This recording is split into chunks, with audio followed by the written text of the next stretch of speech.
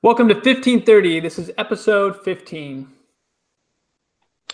Summary for today's episode. We've got Rafael Nadal's clay court progress so far this year. It's looking, a little rough compared to most years, but we'll get into that. We're also going to talk about the second greatest clay courter of all time. Rafa is pretty much the indisputable first, so we want to see who comes in second.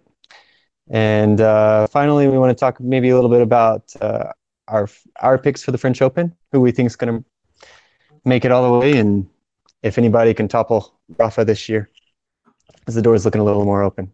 And that's what we've got. We'll go ahead and we'll introduce our hosts, Ben and Matt. The stat of the day. Stat for today, we have 57%. This is 57% of points won on the second serve return. Incredible number there. Another number from the same match is 69% points won on his own second serve points. If you saw these numbers, normally you would guess, and it was clay, you would normally guess this is Rafael Nadal with some dominant numbers, taking it to the player's second serve and also defending his own second serve somehow. These are really Nadal-esque numbers. These are even above his career average on clay. But no, these are the numbers of Dominic Thiem in the semifinal where he beat Nadal in straight sets. So we talked about Dominic Thiem last episode and talked about his steady improvements on clay are leading him to mirror Nadal. And we talked about those numbers that he needs to get better at. One of those was his own second serve points, and 69% way above the low 50s where he was. And low 50s is even good enough to win a match, but this is enough to beat the greatest clay courter of all time. And even then it was a very close match. But those are the stats of the day. So Matt, talk to us about what's Nadal been going through? That's a good question, right? Usually he is really dominant in these clay tournaments leading up to the French Open. This year has not been the case. He hasn't won any of them. Last year he won all but one, I think. And but there's still one going, right? We're in the middle of one right now, and so maybe he can turn it around and go into the French Open with a little bit more confidence. He's got losses to Tsitsipas and Thiem in these last two tournaments, and I think they just hit him off the court. I know in the Tsitsipas match, Rafa dropped the first set and took the second set, and then lost it in the third, obviously. But in the first set compared to the second set, he was hitting the ball inside the baseline, only 12% of the points. Whereas in the second set, he was hitting inside the line. I think it was close to like 34 or 44%, much higher. He was way more aggressive in that second set. And so I think sometimes Rafa just gets a little maybe passive or feels like he doesn't need to be as aggressive with some of these players. And if they come in hitting lines and playing well, then he gets in trouble real fast. And when it's a best of three, then it can be hard to recover from that. I think that's part of what he's facing. Hopefully he turns that around. Hopefully he plays a little bit more seriously. And obviously the French Open, you have to win an extra set, and I think that's going to be a little more tough. We can get to that later, but I think that's kind of what's going on. Is he's going out and playing these players that are coming out way more aggressive than he is, and they're playing well, and they're playing consistently enough to be able to get two sets off of them and to maintain a high enough level to overcome that. But those are my thoughts. That's why I think he's losing. He's too passive. I agree with you. So last episode, we talked about two different ways, two main strategies to win on clay. So one was you either outgrind your opponent, right? You get in 20, 30 ball rallies and you steadily gain better position. This is more of what Nadal likes to do, and even Djokovic to some extent. But then the other way is you just play red line tennis, right? You go for the lines. You go for the shot. You don't let Nadal get comfortable. And I think that's really what these guys have been doing. Soderling did it to the extreme, and he still took 5 sets to beat Nadal. But if you look at his losses to Fognini, he's a guy, I mean, he can implode on the court, right, mentally, but he can also hit extremely good shots, extremely clean ground strokes, and go for winners. So we saw him do that to Nadal in Monte Carlo. That was a very destructive loss. Nadal was pretty down about the manner that he lost, not just that he lost, but the manner. It was pretty lopsided score. But really, I mean, he took the racket out of Nadal's hands. He didn't let Nadal get comfortable. We saw that with Thiem. The match was close, but ultimately Thiem was not. I mean, he can grind it out, but he was not passive in those big moments. He went for huge shots where even Nadal's defense couldn't out hustle Thiem. And again, we saw with Tsitsipas, even though, like I said, it was a 3-setter, it was a little bit of a dogfight.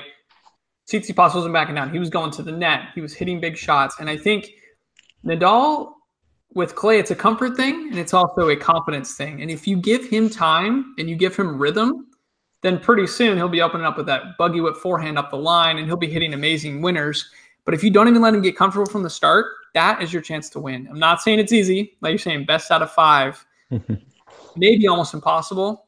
I mean, it's been shown that it's possible, but it's very rare to be able to beat Nadal and clay. You have to be on your game and just be ready to outclass him from the start. Don't let him get comfortable in rallies is all I would say.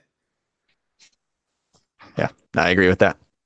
Yeah, and one other thing too, so I talked about kind of our model we had for clay court analysis for we talked about for Nadal, all the previous years, the years that he's won and the years that he hasn't won. So really, he's been averaging about 2 tournaments a year, one on clay for the major warm-ups, either Monte Carlo, Madrid / Hamburg, when it was formerly Hamburg for clay, Rome, and then leading into the French Open. So 3 years he didn't win it. 2009, he played pretty excellent.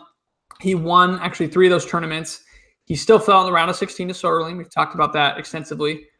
But in 2014 and 15, he lost, and he didn't have that great of a clay warm-up. And so I think we're seeing the same thing this year. In fact, even worse so. So if he doesn't win Rome, and even before he wins Rome, he's on pace to have a 36% score is what I'm calling it on here. And so his average score is about 78%. That is a whole 2 standard deviations lower than his average. There's some years where he even had like in the high 80s. And this is a percent score based on how far he goes in the tournament. So if he loses in the first round, you get less points versus losing in the semis. And not that he's having that bad of a year, right? I mean, 3 semifinals, people would kill for that in 2 Masters 1000s and a 500. But these are not normal standards. These are Nadal standards. And on clay, we just don't see him losing these tournaments. And I think it's very, very shocking. So if he doesn't go ahead and rally and make a deep run at Rome, I think more than anything, it's going to hurt his confidence going into the French. And he's set up to not have a good year. He's setting up to have a mirrored year of his second worst year of warming up for clay since 2015. Yeah, I agree. I mean, those are all good thoughts. He certainly needs confidence, especially going into the French Open, and he does not have that right now by any means. And so, yeah, it'll be interesting to see if he can pull himself together. And I mean, even if he does win at Madrid, I don't know if that would be what the confidence boost that he needs after losing to who he's lost to, these young guns who are coming up. Yeah, or Rome. And you've still got Djokovic, who is going to be looming no matter what, and Fed's back after not playing.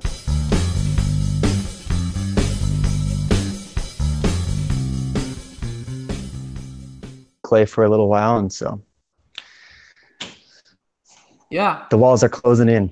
Yeah, they are. It's getting tighter. And funny you mentioned the young guns again. Tsitsipas, we keep talking about Stefanos Tsitsipas, the young Greek.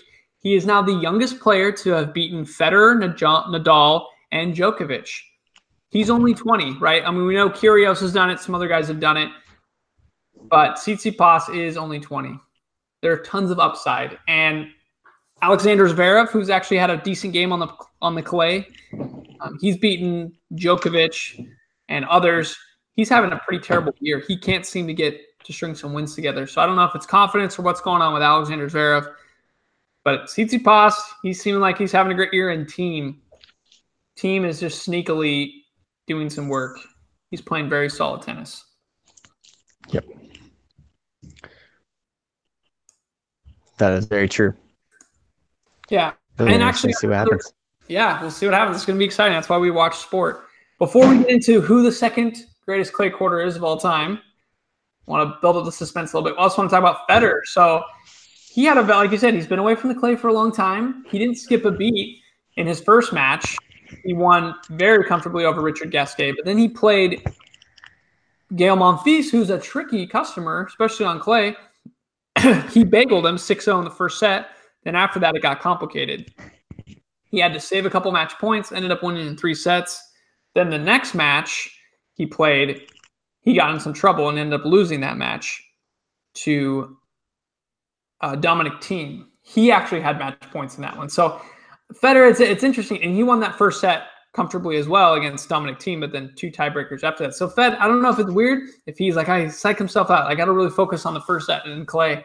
And then he wins the first set. And then after that, he can't string the game together. And I've seen that before in the French where he goes, maybe 4 or 5 sets against lesser opponents that he probably shouldn't. But I mean, he's back on clay, right? He looks good, but also there's an asterisk. I think there may be exposure on the game that an opponent can come back on him. But yeah, enough Fed's about. No, that's good. Fed's an enigma to me, especially on clay. I feel like talking about passiveness, I feel like he struggles to be aggressive sometimes, and that'll get you in trouble. I mean, Thiem lost that first set in that match, but yeah, I came back and it was hitting extremely well in second and third sets, and obviously it was enough to knock Fed off and even save, those match points like you mentioned. It'll be interesting to see where Fed gets in the French Open. Yeah, it's all going to be contingent on draw for me to see how far he can go. If he has too many of these 4 or 5 sets early on, he's not going to be able to make a deep run. It's going to be too difficult. I agree. So, well, let's go ahead and talk about it. Second greatest clay quarter of all time. So there's a lot of different criteria. So we started looking on one of our favorite websites, ultimatetennisstatistics.com, and saw, well, there's some different criteria. How do we judge, right? Who's the best player of all time? So first you can go based off of win percentage on clay. I think that's a pretty safe criteria. So we have for our top few, of course, Rafael Nadal, number 1, with about 92% clay matches won. Phenomenal. The second is Bjorn Borg with 86%. Ivan Lendl, which surprised me there, 81%. Lendl was great. And then Guillermo Diaz from Argentina at about 80%. Ken Roswell, number 5, and Novak Djokovic, number 6. And both Roswell and Djokovic are about 79%. So pretty surprising. I thought, honestly, Federer maybe wouldn't be top 5, but I thought he would be top 10. He's down there at number 15. Dominic Thiem is at number 16. And they're both at 76 and 74% respectively. So I thought that was interesting. And Djokovic is right there, close to the top 5. But Nadal and Bjorn Borg was one I did expect to be pretty high up there. Yeah, after Rafa, he has the most French Open titles, right? I think he's got 6. Yep, and he was one too where it was crazy because it's usually really difficult, especially back then. When he was playing McEnroe to be able to win the French Open and Wimbledon back-to-back because of the huge difference in court speeds. Wimbledon was even faster back then, favored the big servers, and clay. I mean, some people have argued it's slower, but still a very slow surface. So he was able to switch back and forth with hardly any time between the 2 tournaments and win it several times. Only Nadal and Federer, I believe, have been able to complete that double as well, win Wimbledon and French in the same year. So pretty impressive. And Nadal's done. That's nice stuff. Yeah. So what are some other criteria here? So the way I looked at it, and since we know that Rafa's got that top spot, and we're looking at the second best, I took Djokovic's numbers and I took out anything that involved Rafa Nadal, right? Since we're not including them, Bjorn Borg didn't have to play Rafa. He got 6 titles.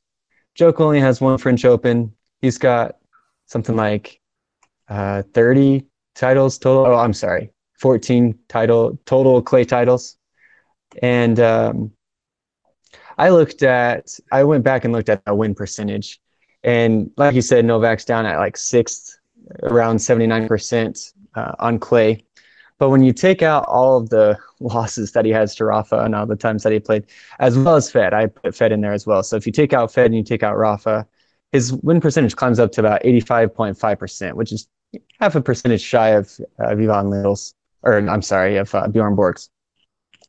And my thought is looking at the NBA, right? And you have had some really good teams in the past few years that in any other year would win a title, would win an NBA championship. But the Golden State Warriors have just been prolific. They've got a team where their 5 starters are called the death lineup. You don't want to go up against them. And so similar to the Golden State Warriors, you have Rafael Nadal, who has just been in a complete impasse. And so if you take that out and you look at, who's runner up, I think that Novak's case is made much stronger when you take those numbers out and you look at that. If you look at Bjorn Borg's ELO rating, he had the highest ELO rating for, I think, 4 years running there on clay, his clay ELO rating, I think between 1978 and 1982, he had the highest ELO rating. Whereas Djokovic has had either the first or the second highest ELO rating on clay for, I think, about 10 years or I guess 8 years, from 2011 to current. And so I think that shows, as much as I hate to admit it, I'm not a big fan of Djokovic, he has had significantly more consistency and would have more wins had he not been in the shadow of Rafa Nadal.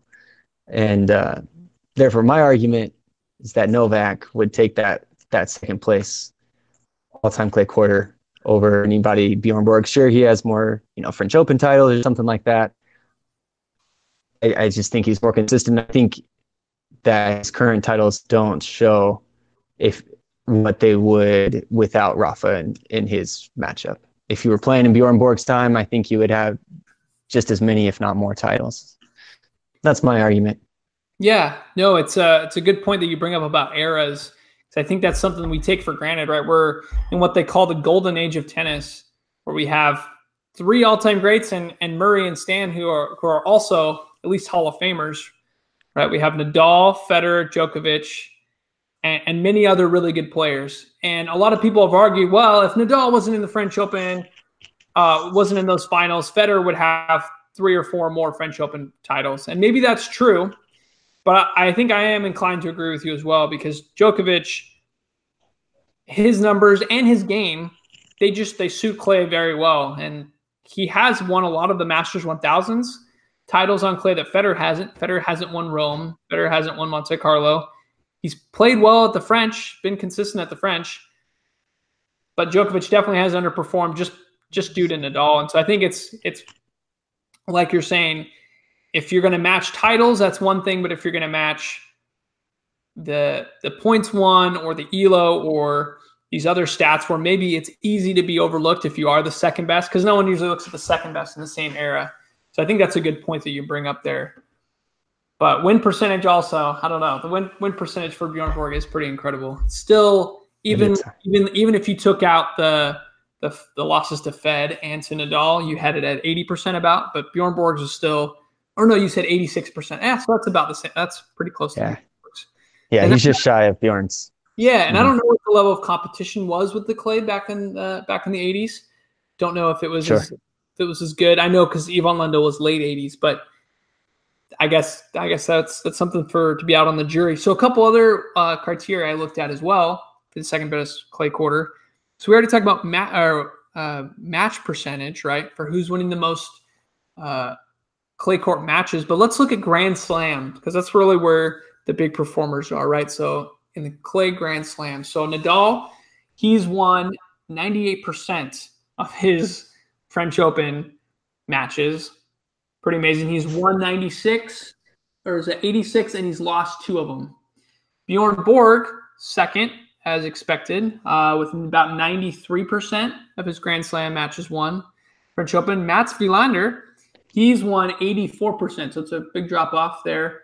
And then Djokovic, close right there again, 83%. So there you go. Djokovic is showing up in multiple of the categories, but Bjorn is also there as well. Number 5 is Gustavo Kuerten, and then Jim Courier, Ivan Lendl, Federer down to 8, and then Jimmy Connors 9. So interesting. I was even surprised to see Andy Murray at number 10. We always used to call him a poor clay quarter, and he was early on. He couldn't really even match to save his life.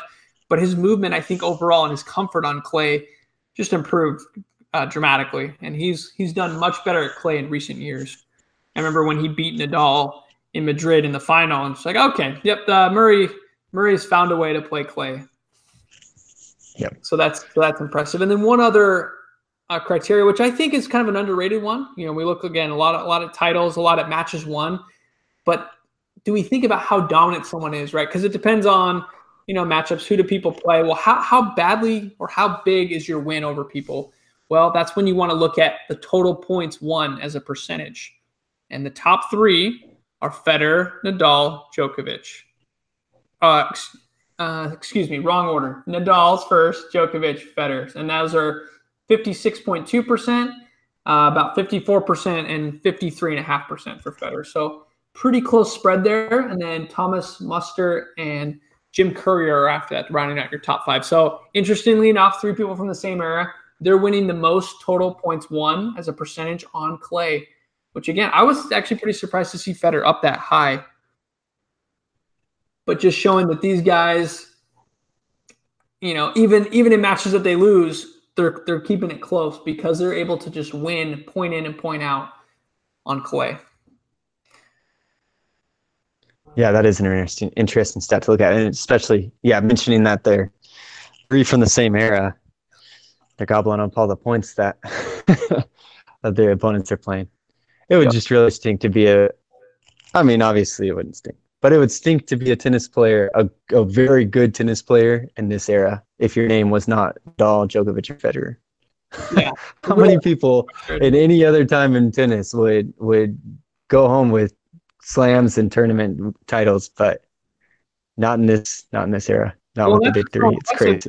The other players haven't found a way. I mean, besides a Pete Sampras, to rack up more titles, because you really have a three-way race. Federer has the most titles of all time. Nadal's not that far behind him, and Djokovic could even make a late run if he keeps winning titles and Federer maybe slows down. So that's what's crazy, is that they're all three in the same era winning this many Grand Slam titles. I think it's really mind-boggling, and hopefully we can appreciate it now, because I think we'll look back and be like, man, that was a fantastic era of tennis. Just like people, there's a resurgence as far as people digging tennis when Bjorn Borg and McEnroe played. That kind of was a resurgence as well. So I think maybe we can see that, and we've seen a lot of people get into tennis and enjoy tennis due to these great stars. And then again, you already mentioned ELO, but I'll just kind of recap it again. So on my rankings here, Nadal above, leading the way with the 26.68 peak ELO rating. Bjorn Borg not that far behind, about 30 points behind him at 26.38. Ivan Lendl, shocked to see him in there again. Again, if you see multiple names kind of in similar places in the rankings on multiple different criteria, maybe there's something to be said. So Ivan Lendl, 25.39. Djokovic, again, to your point, 25.37. So to me, this is showing, Bjorn Borg pretty dominant in his time, almost as dominant as a Nadal. So for me, I think I got to go with Bjorn Borg, but I also respect Novak Djokovic being up there. Fair enough.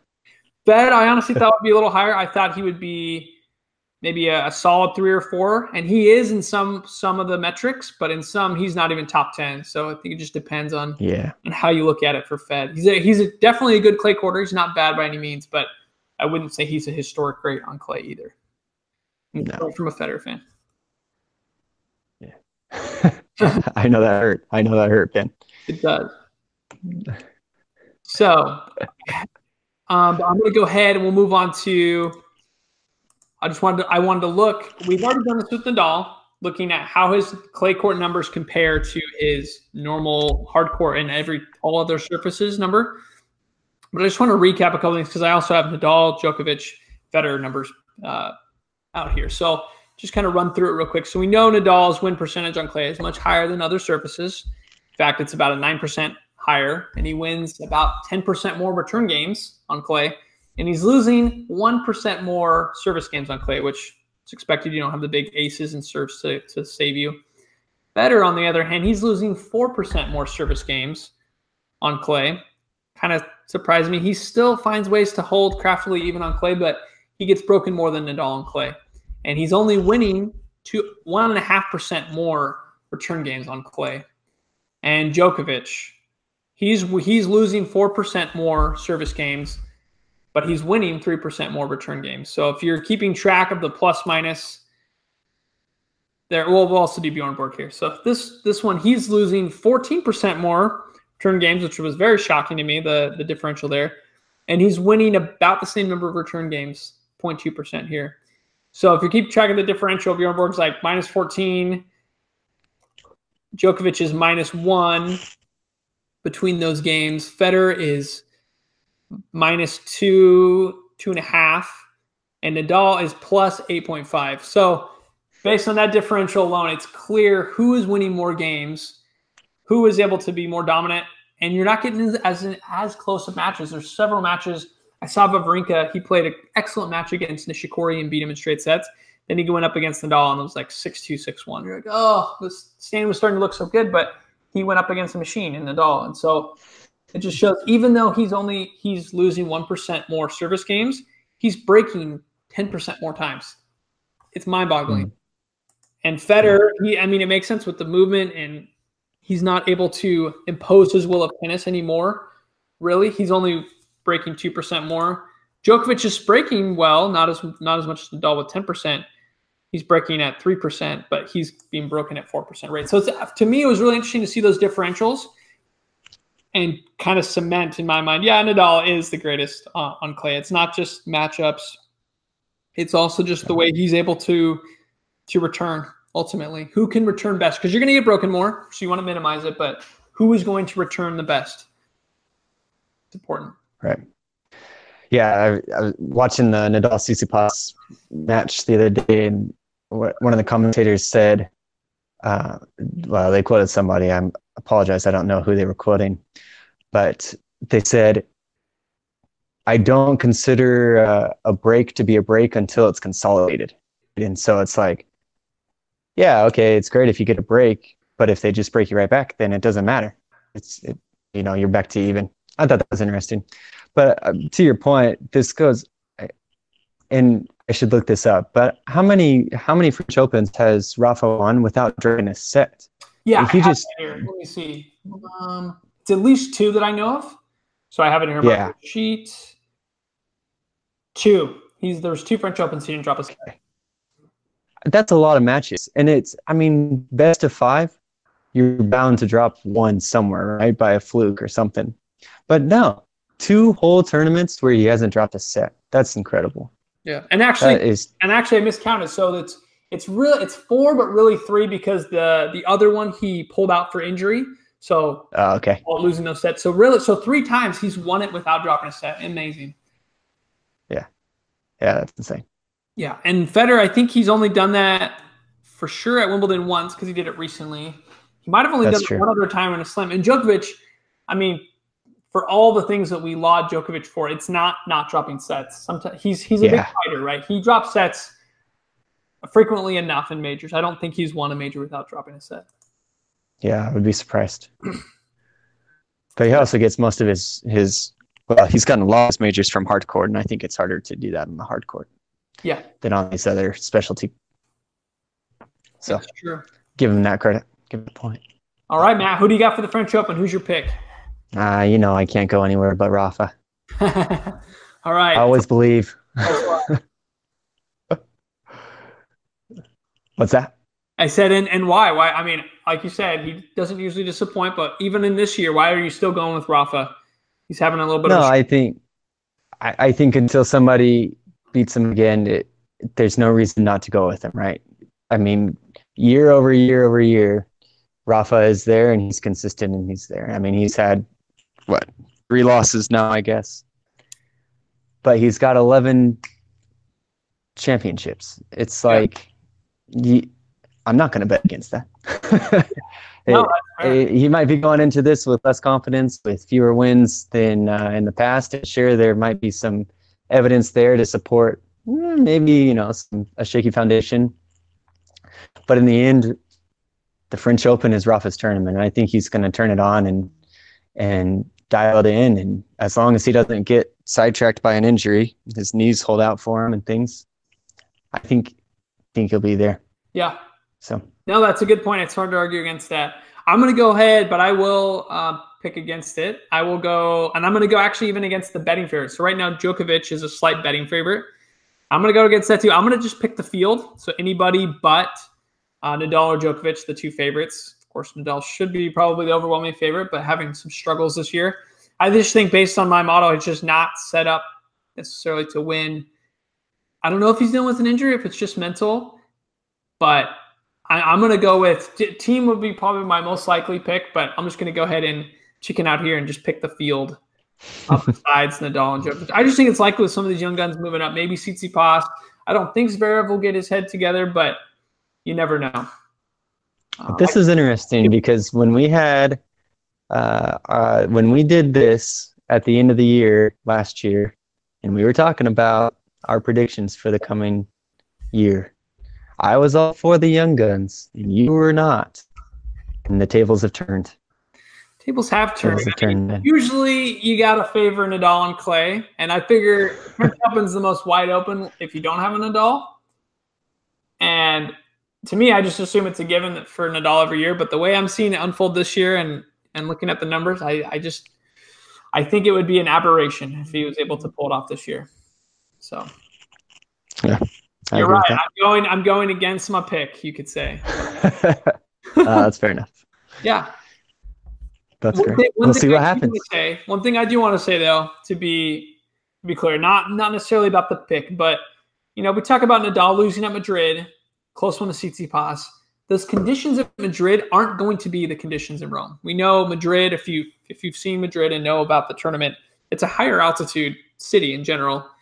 The clay there, when it gets warm especially, it plays a lot faster. That's why Federer's been able to do decently there. He's won it a couple times. Nadal, that's probably, not that he plays bad there, but that might be one of his worst tournaments in the clay. Rome, if you want a barometer for the French Open, not that Nadal wins Rome every year, he wins the French Open, but the clay plays similar to Rome. It's slower, the conditions will be similar, it's a lower altitude. So what I'm saying is if Nadal gets comfortable in Rome and plays well there, I think that's a better barometer than Madrid, where the conditions might not mimic it. Now, the temperature at Madrid, if Paris does have a higher temperature, the clay can start to play a little faster. You can kind of see that in the afternoons when it bakes a little bit more. But usually the temperature is moderate enough. It doesn't really have an effect. And Nadal, sometimes he uses it to his advantage. So there's been times where commentators are like, it's playing faster. This could be rough for Nadal. And then all of a sudden he starts ratcheting up the forehand up the line. They're like, just kidding. It's against him. It's against his opponents. This is even worse. So slow conditions or fast conditions don't necessarily mean trouble for Nadal, but it could be if he's playing the right opponent who's trying to take it to him and play the red line tennis. That could be a little bit of a factor, but I don't know. It'll be interesting to see. Rome will be an interesting one, I think, for me to see if he doesn't win it or loses earlier on, semifinals or earlier. Then my pick is definitely going to be still solid. If he wins it, okay, maybe I'm a little bit split, but it'll be interesting, needless to say, because we have Nadal and Federer and Djokovic. We have these top guys all playing. We'll see how they do, because this is going to be that confidence check going into the French, if they can even win it, each of them. Yep. No matter what, we'll have good tennis. Enjoy it while we can. Enjoy it while the big three are still hanging around. While Fed's back playing clay. Yeah. Not going to be there forever. It's a treat. It is sure a treat to watch tennis with the big four and with the historic players that they have. So until next time, we'll see you guys in the court. And please visit us at cognitionsphere.com, where we post the podcast and these articles. Our theme music is brought to you by Kevin MacLeod with excerpts from his song Cool Rock.